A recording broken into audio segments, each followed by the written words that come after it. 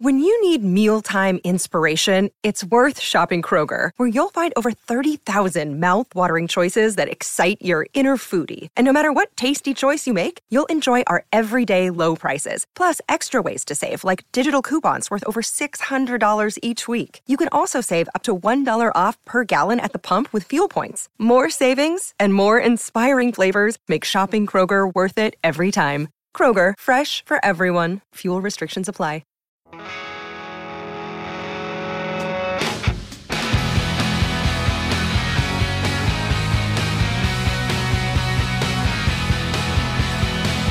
Ladies and gentlemen, boys and girls, welcome back to Basketball Conference, the ACC Football Podcast.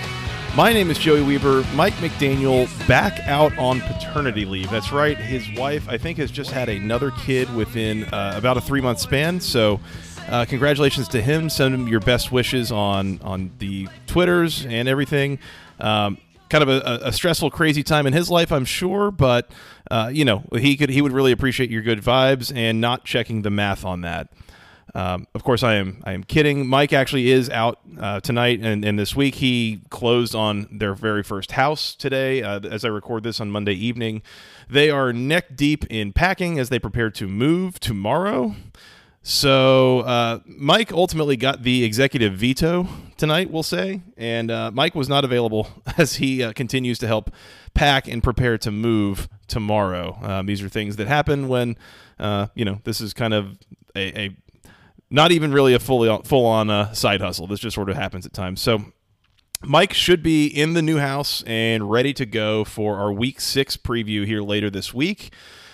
But for now, you're stuck with me. It is just me here to recap Week 5. Thankfully, I think I got a decent sense of how a lot of these games went. So I will do my very best to give you kind of a sense of how these games went, but I am very likely going to be making a couple of things up here and saying a couple of incorrect things, so please do correct us if I do say something that is incorrect. I will be available on Twitter to make any corrections as necessary. I am at FTRSJoey, or alternately, our customer service line can be reached at Mike McDaniel SI. So please tweet us there if something incorrect is said here. Let's jump in. Week 5, a lot of good games in the ACC, I thought, and none better than the headliner of the weekend. They got College Game Day and everything. The number 5 Clemson Tigers 30. The number 10 NC State Wolfpack 20. A banger of a game on Saturday night. It was a kind of a slow, steady performance. It was 13-10 at halftime. Clemson finally pulls away in the fourth quarter and kind of puts this thing out of reach. I thought this was a really well-played game. I thought Clemson in particular looked really good. Their defense really stepped up. One of the better performances we've seen from them in a little while. The way that they gave NC State's offense all sorts of problems all night long. So I was really impressed with the way that the defense played, and I thought that the coaching, we've had a couple of concerns about that so far in the post-Brent Venables era at Clemson, but I did not think that was really a concern in this game. The Clemson defense was there and putting up a really good fight all night long, so credit to them. I'll say this too. For all of our talk in week 1 or so about how we were really just getting ourselves to the club level, and this was going to be Cade Klubnik's Clemson offense here sooner than later. Cade Klubnik's Clemson offense. Say that 10 times fast. Big Cinco looked good again, and I think things are kind of starting to click into place for him. And I don't know that he is quite as dynamic or amazing as Deshaun Watson or Trevor Lawrence were for Clemson. But that's a hell of a high bar to clear, and it's not really a fair expectation of, I think, almost anybody at this point. And so huge credit to him. He played well yet again. He did not turn the ball over. 21 of 30 for 209 and a touchdown, no picks through the air. 14 carries for 73 yards and 2 touchdowns on the ground. And that I think really is where the difference is made, is when not only – DJU, Big Cinco, he's always been able to run. But I think there's been a hesitancy from the Clemson coaching staff to actually run him, considering last year it was like him and then like walk-ons basically on the depth chart. But that's probably the biggest difference that Cade Klubnik is making right now, is realizing that there is a plan B if and when DJU is to go down with an injury. So it gives a little bit more freedom to say, yeah, let's use him in the run game. He can, take a couple more hits, and he's a big physical guy anyways. So you figure he's able to withstand a little bit of, physical punishment that comes with running the ball. But the gain that you're getting on offense from that has been enormous. Clemson still struggled to run the ball, I think, otherwise. Will Shipley, 14 carries for 60 yards, barely over 4 yards a carry. Phil Maffa, about 4 yards a carry. So nothing really truly outstanding from Clemson on offense, and I really thought part of that was a testament to the NC State defense as well. Those guys showed up to play as well. I thought they played a pretty good game all told. Ultimately, like my heart hurts for NC State and their fans in this one. I mean, I know how bad you wanted this, how long you've been waiting for it. This game in particular, I mean, you've been thinking about this and wanting it basically since the schedules were announced back in, January? So to lose this and just, a couple of the plays here or there that just didn't go your way, and that sucks, and I hate that for them. Like I said, I mean, NC State's defense I thought played well. They recused themselves well. It was just, a couple plays here or there that really made the difference, a couple drives here or there for Clemson in particular. So, credit where it's due. I thought NC State acquitted themselves well. I do believe they dropped a little bit in the polls this week, but that really just has to be like the requisite you lost so you can't stay in place. I mean, they're down to 14th, but I still think NC State a really good team here. Devin Leary, I thought looked okay. His stat line doesn't look great, but man, I thought he got let down pretty badly by his wide receivers in this game. Thayer Thomas got 14 targets, 9 catches, 84 yards. He was really good. Everybody else, I thought there were a bunch of drops. There were struggles to get open. There were just a number of things that were happening from NC State's receivers, not named Thayer Thomas, that were not helping Devin Leary at all. And in fact, the interception that's charged to Devin Leary on the stat sheet, the throw that he made, I mean, it wasn't perfectly on target. It was a little bit behind a receiver who was stopping, but it was in a window that he had to throw the ball. The receiver tipped the ball up, and it falls right into the lap of a Clemson receiver. So without being tipped, I don't even think that ball is caught. I think it's just an incomplete pass, but instead it turns into an interception. I believe Clemson got a short field off of that as well at some point in the third quarter. So again, I think NC State played well. I just think this was a really good performance from Clemson in front of their home crowd, and one of the best Clemson performances we've seen in quite a while. And it's just kind of an example of the unfortunate reality of college football in this day and age, where Clemson is one of the most talented teams in the country. And when a team that's that talented puts it together for a full 4 quarters like this, and especially at home in front of that home crowd and getting the home field advantage, it's like there's only so much you're going to be able to do. And I thought NC State, again, a veteran team with plenty of good players of their own, and I thought they played reasonably well, but just was not enough to get it done here. So huge credit to Clemson. I think they're putting it together, and I know that the sticking point especially has been offense, and I think ultimately it's fair to say maybe that this offense is still not what you would maybe expect from it if you just look at like the recruiting accolades of all the players on the offense. But I do think it is still like it's becoming an above average offense. It's improved over the course of this season. And I know there was the coordinator changeover this offseason with Tony Elliott leaving finally. So this is kind of a new thing that's taken a few games, but it seems like things are starting to click a little bit for that offense. It looks better than it did week 1 against Georgia Tech, I'll say that. And so I think there's some hope for Clemson here. They might be building towards another playoff appearance and kind of getting to that place late in the season that we know that Clemson can get to with an uber-talented roster and a well-coached team, and especially on defense. Again, I mean, what we saw on Saturday was really impressive, and I think that would translate against almost anybody they'll play later this season or even into the postseason. So credit where it's due. Credit to Clemson for a really well-played game. Credit to NC State. I thought they played well, just kind of got outplayed here, unfortunately, and that's the way that it goes. So Clemson 30, NC State 20. Ultimately, the post-game win expectancy, I was surprised to see this from Bill C, 92.3% to Clemson. So it was a 10-point game, but it was a game that Clemson was almost certainly going to win with the way that it was played out. So number 5, Clemson 30, number 10, NC State 20. We'll keep moving here. Number 22, Wake Forest 31. Number 23, Florida State 21. Another really well-played game. Same channel, time slot right before this. It was the 3:30 game on ABC. I thought this was a really well-played game. Florida State acquitted themselves well in a game where they lost by 10 points. And Wake Forest, holy hell, credit to them for the way that they got up off the deck after losing in an overtime emotional game last week at Clemson, going on the road into a hostile environment and winning the way that they did here. I was incredibly impressed with how well Wake Forest played here. Sam Hartman looked good again. Stat line wasn't amazing. I thought some of that was a credit to Florida State's defense. I thought they played quite well in this game for a talented Wake Forest offense and one that is really obviously well coached and has a long track record of putting up a lot of points. They kept Wake in check for a lot of this game.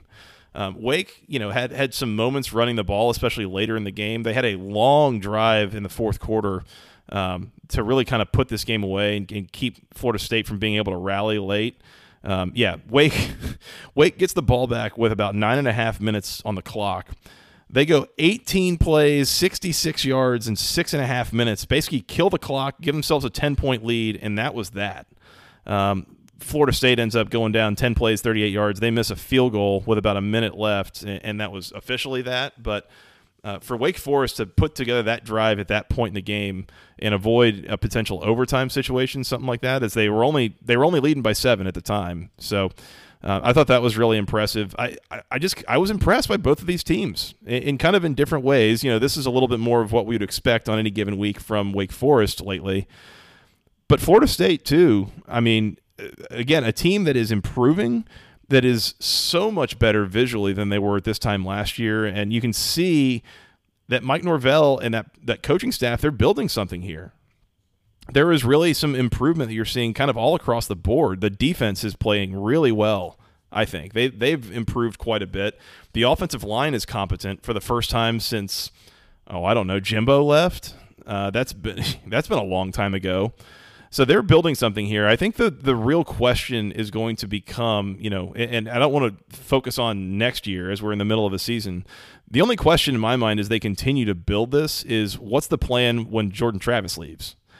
And I think that's the thing that you got to figure out. But otherwise, I mean, what I'm seeing right here, I think it's pretty clear Florida State's one of the 4 best teams in the ACC. I mean, you look at some of the remaining schedule. Again, you got at NC State and home against Clemson the next 2 weeks, but I mean, Georgia Tech, Miami, at Syracuse, Louisiana, and Florida, this is going to be at least a 7-8 win Florida State team. That's before they really upset anybody. So I'm impressed. I thought that both of these teams played well. There were a couple of moments here or there. I know Florida State struggled in the red zone a couple times. They missed a couple opportunities. They had the ball right before halftime inside the red zone and missed a field goal, so they came away without any points there. There were a couple of turnovers here. I think Florida, or just one actually, Florida State -1 in turnovers. So overall, not sloppy in any way. Just, again, one team made more plays, and credit to them. So Wake Forest, again, bounces back in a pretty impressive and unbelievable fashion, I thought, and gets this win on the road in a really, really tough spot for them. They win 31-21 over Florida State. Wake coming up, they got Army next week and then a bye week before taking on Boston College and Louisville. So Wake Forest, I think, in position to kind of go on a run and stay within the top 25, stay ranked. They're up to 15 this weekend, right behind NC State. So credit to the Deacs. I was thinking about this. We talk about Clemson, NC State, Wake, and Florida State. I'm sitting here thinking to myself earlier today, and I'm going to float this to Mike probably on our preview here later this week. If I start naming off the best teams in the ACC, how many teams do I name before I name somebody from the Coastal Division? And think about that, because the first 4 teams that I would name, really without hesitation, are Clemson, NC State, Wake Forest, and Florida State. And then the question becomes, is anybody in the Coastal Division better than, Syracuse? Syracuse has looked pretty decent, pretty well put together, and we'll talk about them here in a little bit. But Syracuse is a fully capable team. They're ranked now this week.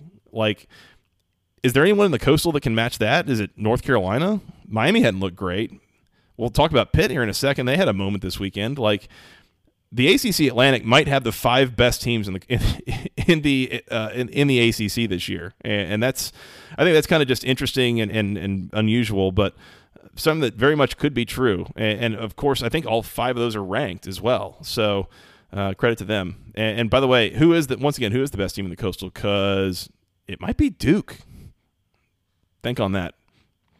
Let's move on to a Coastal Division game. And speaking of, Georgia Tech 26, the number 24 Pitt Panthers 21. Georgia Tech a 3-touchdown underdog in this game. They go in and they win the game on the field in Pittsburgh. They get Brent Key his first win as Georgia Tech's head coach. I cannot tell you how happy I was for him. Watching him in the post-game interview and how he was pretty clearly choking back tears for how happy he was. I was so thrilled for him. I know he's a guy who he played at Georgia Tech. He loves the Institute. And he's a guy who I think this would be his dream job if he were to be hired full-time. And so you could just tell how much it meant to him and what a big deal it was. And so it made me really happy to see how happy he was and that the players were able to get this done for him. Georgia Tech in general, I'll say this. I don't know that they necessarily played well here. I think they were maybe a little bit better. Someone asked me the other day, what was the difference here? What did you see from Georgia Tech in this game that was different from what you have seen from Georgia Tech so far this year? And I don't know that there were any major discernible differences. I think one of them, there were a couple of personnel changes. Hassan Hall gets the start at running back and really played almost the entire game in the backfield for Georgia Tech. He got 20 carries for 157 yards, almost had a touchdown, but was called down short on at least one occasion. So he ended up being one of the ACC players of the week as the running back of the week. I know the kicker position, Gavin Stewart gets his first chance to be the place kicker in quite a while. Goes a casual 4 for 4 and 2 for 2 on extra points. 4 for 4 on field goals, by the way. I mean, that's something that has been completely and totally missing under Jeff Collins. As much as he loved talking about all things special teams and how important special teams were and how hard they work, the kicking game has been just nothing short of a disaster and a constant adventure in the worst way. And for game one to come out and kick 4 field goals, make all of them, it's like I don't know what Brent Key did in practice. I'm pretty sure you don't teach somebody to kick in 4 days or a couple hours here or there. So maybe just a coincidence, but certainly the personnel change there would be something that he did. And then I felt like the defense maybe played a little bit more aggressive, a little faster, a little bit more physical than I'm used to seeing them. But I don't know if there was anything really truly discernibly different in that way. I think Georgia Tech, honestly, truthfully, I don't love saying something like this, but if I'm being really, really honest, I think Georgia Tech kind of got lucky to win this game. They hit 5 or 6 big plays on offense, and they were +3 in turnovers. And I think that's why you saw them win this game, ultimately. Pitt, I thought was – and we'll talk about this here in a little bit in kind of a different way. Pitt had a bit of a mess of a game here. Keaton Slovis did not look good for the most part. The stat line doesn't look terrible, 26 of 45 for 305, 3 touchdowns and a pick. But I think a majority of that came like in the fourth quarter when you're down a couple scores and Georgia Tech's kind of playing prevent a little bit. He struggled for a lot of this game. He has issues, man. Keaton Slovis holds onto the ball way too long, man. You got to get rid of that thing. He takes hits. He waits and doesn't throw balls when guys are open, and they end up getting covered up. Like, it is not a great look, and it is a little bit frustrating. I don't know. Pitt did pass more in this game, but again, they were down in the second half and trying to come back a little bit, which would kind of explain that. But I don't know. Pitt couldn't get a whole lot of anything working in this game on offense. And really when they did, they'd get a couple of first downs and then it would be a penalty or, a sack or something and things would stall out. Pitt was penalized 12 times for 75 yards in this game, by the way. Yeah, not a great look. They just really struggled on offense. It really didn't help that Izzy Abanikanda left this game in the second quarter. He did not return. He was in street clothes and seemed to have his arm in a sling the second half, so that's not a good sign. I don't know that we've found out a whole lot more about what's going on there, but he's a big deal. He's the best part of their offense this year. Vincent Davis did, I think, acquit himself pretty well carrying the load for Pitt. He 15 carries for 80 yards. That'll work. Pitt's receivers struggled in this game too. So it's not just Slovis holding onto the ball, occasionally inaccurate, but also, I mean, you had Pitt receivers struggling to catch. I don't know. Something just looked off about Pitt in this game. They did not look like they were ready to play. I don't know if they just thought they were going to be able to walk through this one, against a down and rough Georgia Tech team.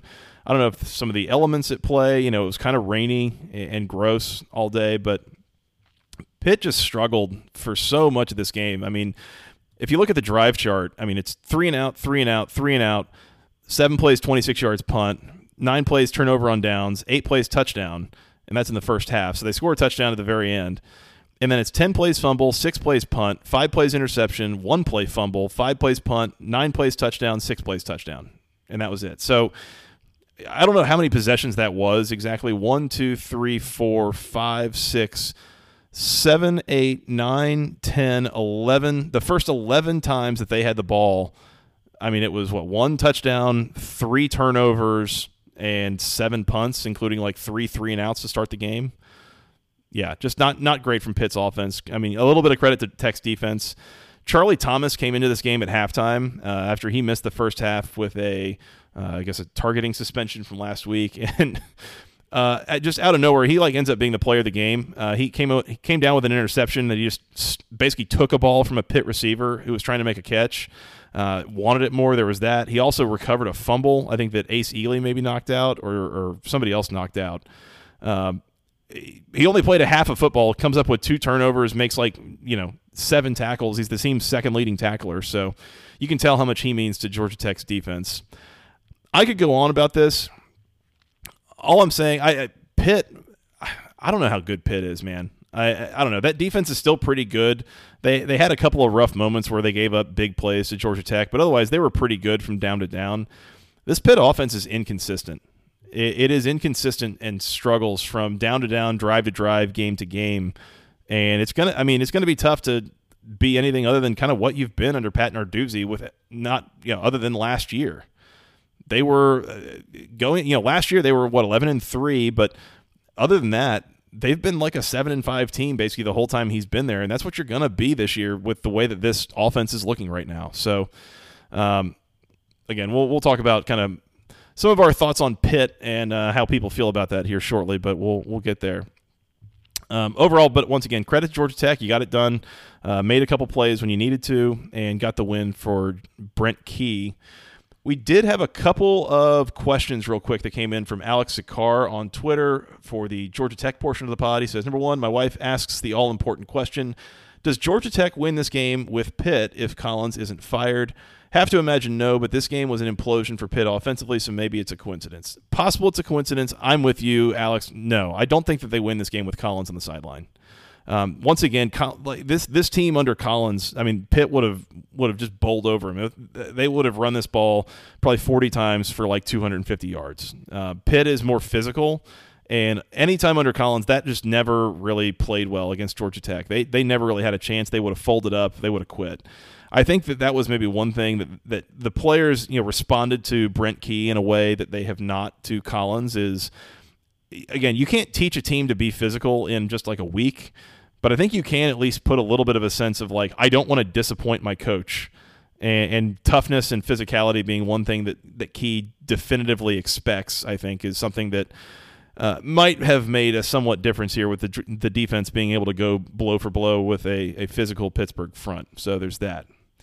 The other question, since Georgia Tech isn't doing money down anymore, are third downs now called key plays in honor of the new coach? Does the Virginia Tech fan base allow this? I would offer that I think they're called third down. And, I don't know, play Hell's Bells or play what is it, Adagio or whatever the band plays normally on third downs, whatever. We don't need to brand third down.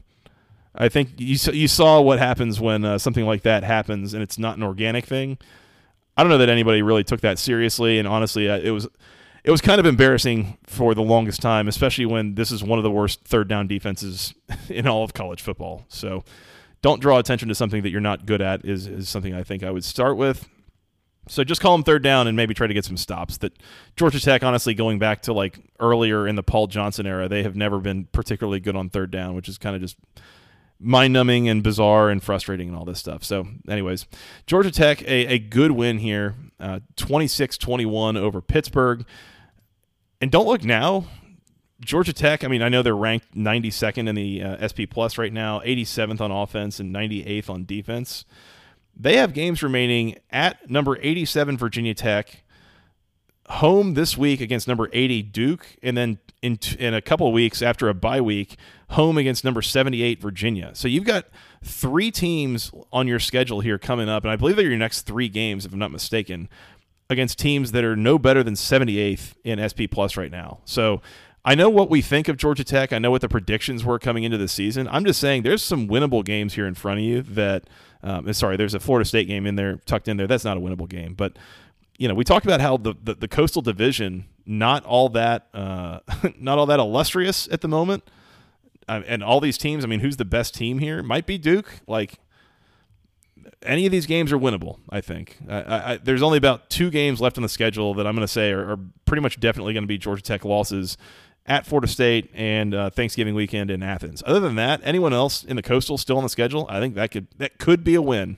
It could be. I'm not saying it will be. I'm just saying it could be. 26-21, Georgia Tech winners over the Pitt Panthers. Let's take a break here real quick. Remind you about section103.com. It is the internet's premier place for all great things Georgia Tech apparel. So if you were looking for something to wear to this Duke game here on Saturday, I believe it's the homecoming game, so you got to look fancy, you got to look good, know who you're supporting there. Go to section103.com. Use promo code GOACC for 10% off your first order. They've got T-shirts, they got sweatshirts. There's a little chill in the air now, as the kids are saying. So go get sweatshirts, hoodies, those things. They've got things in the official Tech Gold, all the official word marks, something for men, women, children, the whole family. All of it can go get stuff for you at section103.com. And once again, use promo code GOACC for 10% off your first order. I have some Section 103, plenty of it, and I love it, and I could not live without it. By the way, if you're not following Section 103 on Twitter or on Instagram, I highly recommend that you do that. Because as much as, 10% off your first order is a wonderful deal, you could even get better deals if you're following them on Twitter and on Instagram. Following the win against Pittsburgh, they put out a deal that only on Sunday, Georgia Tech beat number 24 Pittsburgh, and that meant everything in the store was 24% off. I had people texting me talking about how they were getting a bunch of Christmas presents.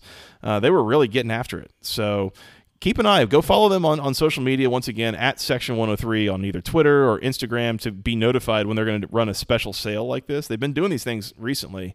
They said that if not for the Pittsburgh win, they were considering a 10-3-103 day sale, but they had a better reason for one here previously. So point is, go follow them on Twitter, on Instagram. Keep up with any deals that come up. But if there's no active deals running, make sure you use promo code GOACC for 10% off your first order at section103.com.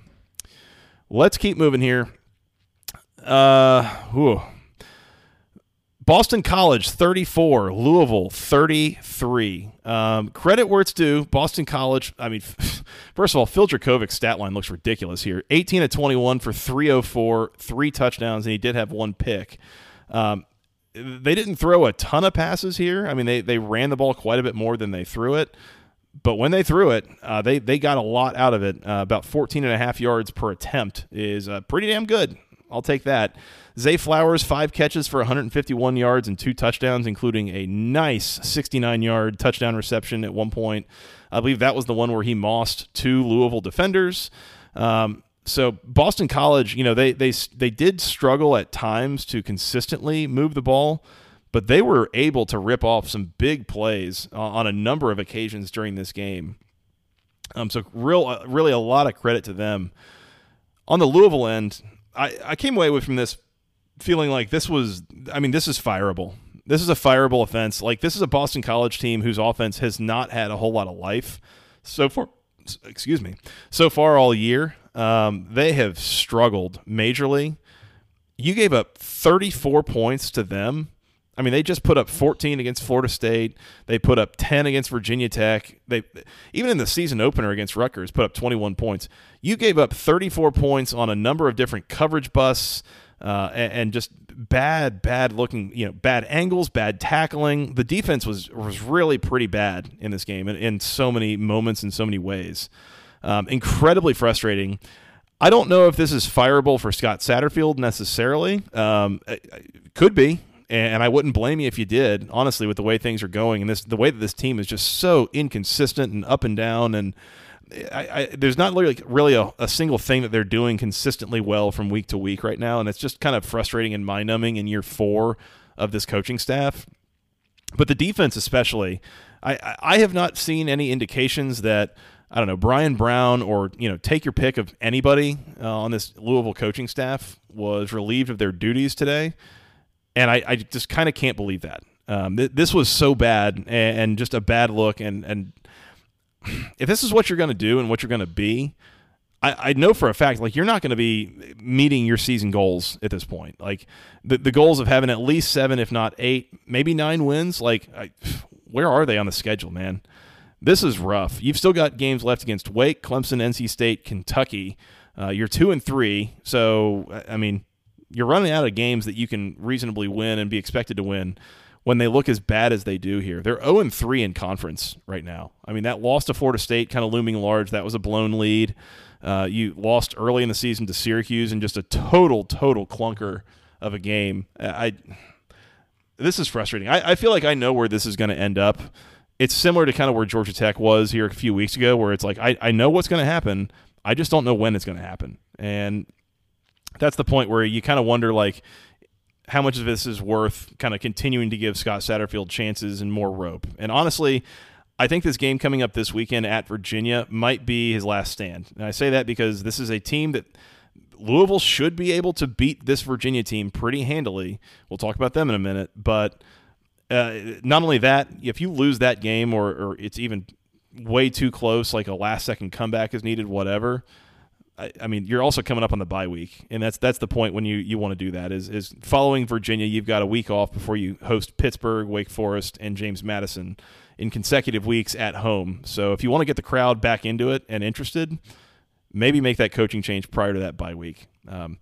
I'm so frustrated and I can't believe that this is where Louisville is at in year 4. I thought if nothing else, I mean, we can call into question the recruiting over the last couple of years for Louisville, and I know this current class is really good, but the last few years, I mean, the recruiting has been underwhelming, but if nothing else, I mean, Scott Satterfield was able to draw up some ball plays and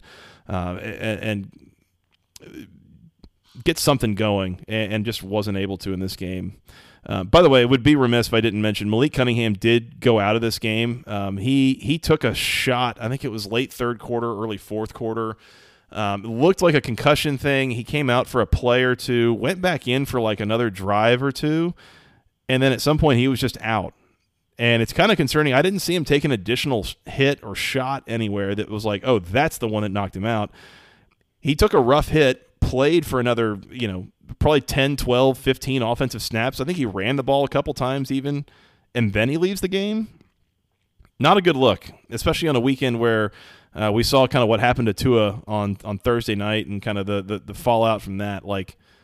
I don't know what happened there. Not a good look. Not a good look.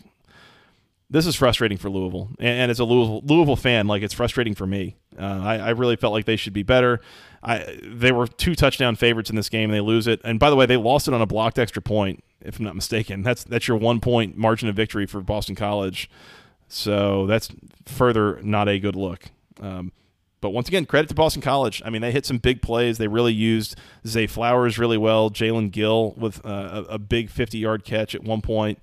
So credit to Boston College. I thought their defense played reasonably well. I do think this Boston College team, in some ways, is a less pronounced version of, I believe it was the 2014 team that had a top 5 defense in the entire country and a bottom 5 offense in the country. This is definitely a Boston College team where the defense is better than the offense. And the defense is not bad. It's I'd say it's average to above average. But the offense has been pretty rough. But it's not totally dreadful. And as you saw here, I mean, they clearly have ways to pick up chunk yards, big plays, and move the ball at times if they can really kind of get in rhythm and have their opportunities. And a weapon like Zay Flowers, he's special. He is special. He is fun to watch while he's here, and really hope he gets a chance to kind of shine through in a few more games this fall before moving on to what comes next. But in any case, Boston College 34, Louisville 33. Pretty rough outing for Louisville, and I think a firing is happening sooner than later if this is the game you're going to lose and lose it this way. So we will keep moving. Duke 38, Virginia 17. First of all, told you, Duke is good. Duke is legit good, and Virginia, again, a team that seemed like they had been able to move the ball. They struggled to move the ball in this game. Did not look great moving it at all. Brennan Armstrong has regressed, and some of that might be offensive line related. Some of it might be offensive scheme related. I don't know exactly what it is, but this Virginia offense was really pretty special last year in a lot of ways, and this year it is not. It is not special. They have struggled to finish drives. They've struggled to keep possession of the ball at times. So 2 turnovers again in this game for Virginia. They were -2 as Duke did not turn the ball over. Duke might be maybe a little bit unspectacular, but they are really fundamentally sound. They do not beat themselves. And when they don't beat themselves in this Coastal Division right now, they're going to win a lot of games because these teams, the other teams in the Coastal will beat themselves for sure. And so Duke, again, ran the hell out of the ball in this game. Jalen Coleman, 19 carries for 97 yards. Jaquez Moore with a 59-yard run in there. Riley Leonard added to the run game, 9 carries, 59 yards, and 2 scores. Jordan Waters, a little bit, he struggled at times, but he did get in the end zone. So, I mean, good afternoon, or I guess technically it was an evening. Good evening for the Duke Blue Devils. They continue to look good. They're 4-1. Once again, they might be the best team in the Coastal. They have games. They'll be at Georgia Tech this weekend, and then they get North Carolina at home, and then road trips to Miami and Boston College. So they will benefit, I guess, from some home games that they've had here. They've played 3 out of 5 so far at home, but road trips coming up in 3 of their next 4. So we'll see how well they are able to go on the road and keep going. That Northwestern win, by the way, has not aged particularly great. Northwestern has completely fallen apart. But last week going into Lawrence and almost beating Kansas and playing with them for a full 60 minutes, that was a good sign. And winning this game as convincingly as they did, they were up 21-7 at halftime. I mean, again, Duke's just better than Virginia. This Virginia team is a little bit rough right now. The way, I don't have to go too far in on that, but this is kind of a reset year for Tony Elliott and the staff. I don't know that it necessarily had to be. I mean, again, Brennan Armstrong and the receivers are back. The offensive line, obviously, as we said, I mean, they lost, I think, all 5 starters plus a couple of their top backups after last season. Sounds like there might have been some shenanigans on, what the outgoing staff was informing the players or recommending that they do. But in any case, I mean, I don't know. Virginia's struggling and might take them a couple years to get it going if they ever get it going. That's something you got to consider as well. So we'll see. Duke 38, Virginia 17. I'll keep moving here. North Carolina 41, Virginia Tech 10. Woof. Virginia Tech, woof. North Carolina's defense has not really had a pulse all year. They have played shootouts, and really there was only one section of the game, I guess, against Georgia State where it's like, oh, yeah, they look actually kind of decent. They got a few stops. They got stops all afternoon against Virginia Tech. Grant Wells, not it, man. He is not it. He goes 16-26 for 139 and a pick in this game. He was spelled at one point by Jason Brown, who comes in and goes 4 of 9 for 35 yards. They struggled to run the ball 35 times for 99 yards. This Virginia Tech offense is bad, man. It is bad. It's going to take some time for Brent Pry to rebuild this thing on offense into something that actually can score points and can sustain a couple drives here or there. North Carolina, on the other hand, Drake May, put it this way, both of the quarterbacks in this game are a problem. They are just very different types of problems. Grant Wells is a problem for Virginia Tech's offense. Drake May is a problem for opposing defenses. He goes 26 of 36 for 363, 3 touchdowns. Josh Downs caught 120 yards on 8 receptions. He looked good.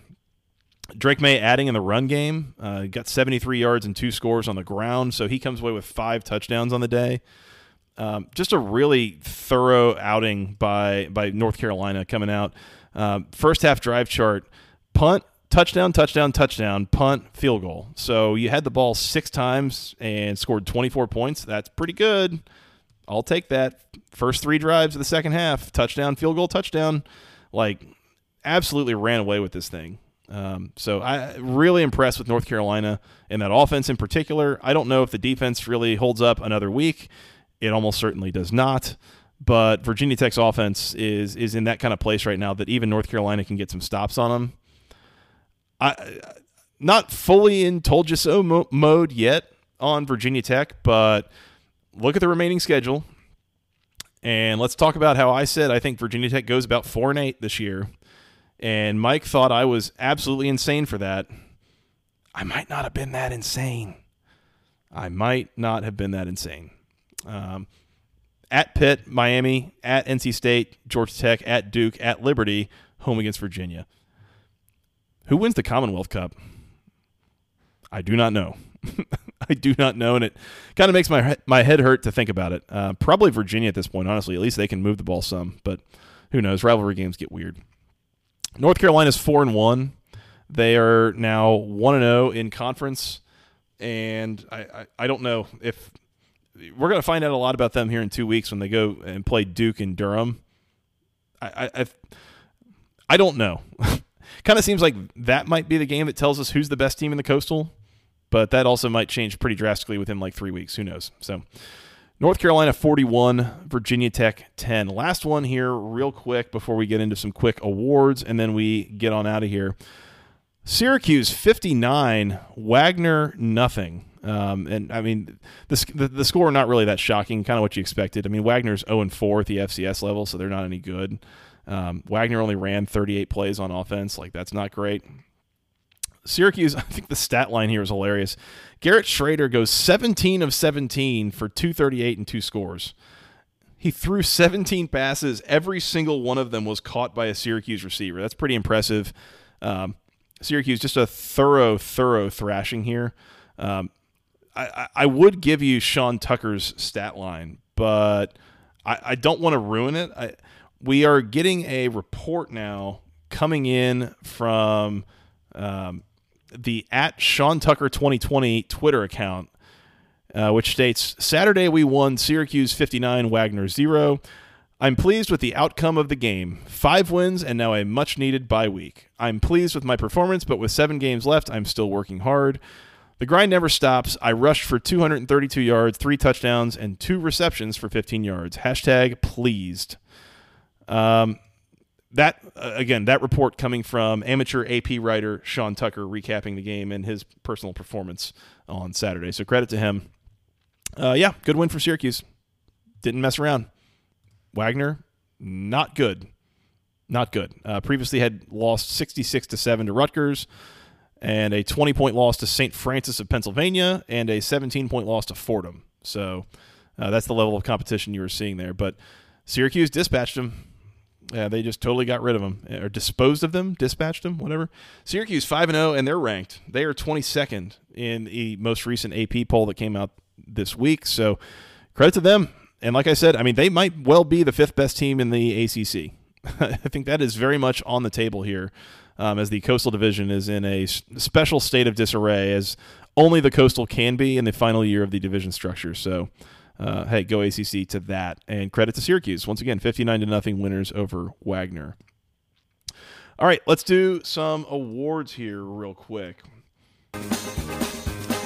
The Go ACC Moment of the Week. Let's start there as, once again, a bit of a rough outing for the Pitt Panthers on Saturday as they lose 26-21 to Georgia Tech. And when you lose as a 3-touchdown favorite, and especially in the night game, I would say, you get some people maybe in their feelings, we'll say. And so this was, I know that Mike's not here right now, but this was a special request from Mike that this in particular be the Go ACC moment of the week. We had a loyal listener from who is a Pittsburgh fan who had some choice words for us, I'll say. Basically, Mike made a joke, another loyal listener, Hobie Webster, a Pitt fan, basically said something to the effect of, I'm unsubscribing from all the college football podcasts at this point, as he was frustrated that Pitt lost. We said, hey, the Pitt jokes would be funny, to which got a reply from one of our Pitt listeners, a longtime listener, by the way. Go F yourselves. Pitt won the whole damn conference last year, and you never gave him credit once. Every game you talked about how the other team messed up. Go listen to the conference championship recap episode and tell me you didn't talk more about Wake than Pitt. Woo! Choice words indeed. Reads like we might have been several bourbons deep. It's okay. We feel that. It's been there. No worries. No hard feelings. We get it. We get it. And if you think, well, you know, these guys talk about things that kind of go crazy in the ACC quite a bit. I mean, podcast is called Basketball Conference for a reason. It's not because there's just a wealth of ultra high-level football being played every single week in this conference. We'll say that, to say the least. So, yeah, Go ACC to that. The Go ACC moment of the week is people getting in their feelings on Twitter.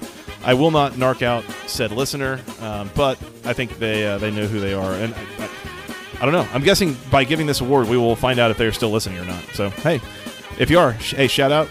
We still love you. We still believe in you. So we hope you still join us. The Brian Van Gorder Memorial You Tried Award goes to the Louisville defense. Has to. My goodness. A Boston College offense that has done almost nothing for like a month now. And they were just hitting big play after big play. They really put out a highlight tape for Zay Flowers in the NFL draft next year. They give up 34 points, a bunch of big plays left and right. Really, if that was the only game that you had watched so far this year, you would think that Boston College has a pretty high-powered, big play offense. So far, that couldn't be further from the truth, but it was the case on Saturday. So credit to the Louisville defense, the Brian Van Gorder Memorial You Tried Award winners of this week. All right. Team of the week. I was really impressed once again with Wake Forest. I thought they played a really, really good game and in a really tough spot once again. I mean, getting up off the deck the way that they did after a heartbreaking full 60-minute loss to Clemson the week before in overtime, and then going on the road to Tallahassee and getting that win the way that they did and being as convincing as they were. Really credit to them. They're my co-team of the week. And then, of course, how could I forget my Georgia Tech Yellow Jackets? Getting the win for Brent Key. Brent Key now officially undefeated as Georgia Tech's head coach. I think that is a stat that will continue to be the case for literally several hours and days even. So we'll keep you tuned here, keep you updated as something changes there. But yeah, teams of the week, Wake Forest and Georgia Tech with a couple of big wins, and both as underdogs. So credit to them for getting those wins. Player of the week, I mean, I don't know, kind of hard to pick here. Big Cinco came up in big moments for Clemson on Saturday night. I thought that was pretty good. A couple of rushing touchdowns, a couple of big moments there. Drake May just absolutely shredded Virginia Tech's defense, and that's a pretty decent Virginia Tech defense, but just had no answers for Drake May. He scores 5 touchdowns on the day. Hassan Hall coming up with 157 yards on the ground for Georgia Tech against that Pittsburgh defense, so credit to those guys. And, of course, Zay Flowers, 151 yards and 2 scores through the air for Boston College against Louisville. Just a few of the really big-time performances we saw from guys this weekend. And credit, by the way, to, once again, I'll take a couple liberties. It's my podcast. Charlie Thomas played one half of football, comes up with 2 turnovers, 7 tackles. I thought he was really, really impressive for a guy who only got a few drives on the field. He made a massive impact for Georgia Tech and helped them win that game. So credit to that guy as well. All right. I think that's all I got on week 5. Once again, Mike, he'll be back. We'll do a proper preview for week 6 here, probably on Wednesday. I don't think we have any weeknight action this week. We do not. But we do have another really full slate of ACC games. We have 7 games coming up this next weekend. Almost all are ACC conference-on-conference action. A lot more high-level matchups as well. We've got Florida State and NC State. That's going to be a fun one. North Carolina and Miami, and Virginia Tech Pitt going to be interesting for positioning in the Coastal Division. So keep it tuned here. We will get you ready for all things Week 6 here in the coming days. In the meantime, you can find us on Twitter. I'm at FTRSJoey. He's at Mike McDaniel SI. Together, we're at BC Podcast ACC. You can send us an email with your questions, your comments, your concerns to the longest email address known to man, basketballconferencepodcast@gmail.com. We're on iTunes, we're on Spotify, all the places you go find your podcasts. We're also on YouTube now, and we don't have a proper URL for our YouTube channel, but if you go to YouTube, search for Basketball Conference, we are starting to post some video podcasts there.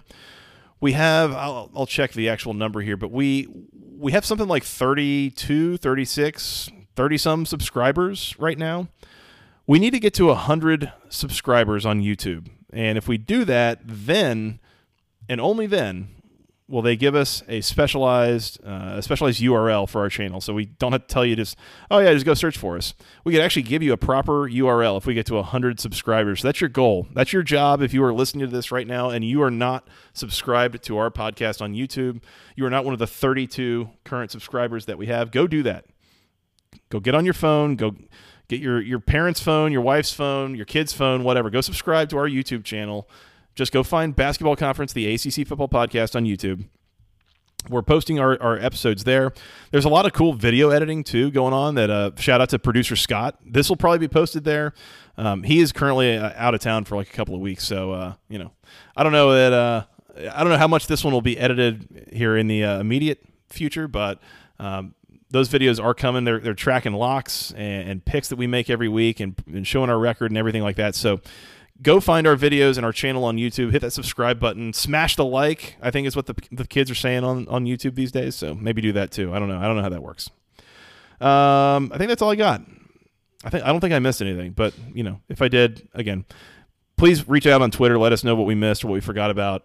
Again, I'm just one man. I don't know. I'm one man. I'm a father. I'm trying to do everything and keep the content mill rolling. So, we'll see how that goes. But anyways, all right, well, until next time when we come back and preview Week 6, I am Joey Weaver. Thank you guys so much for listening. We will talk to you again soon.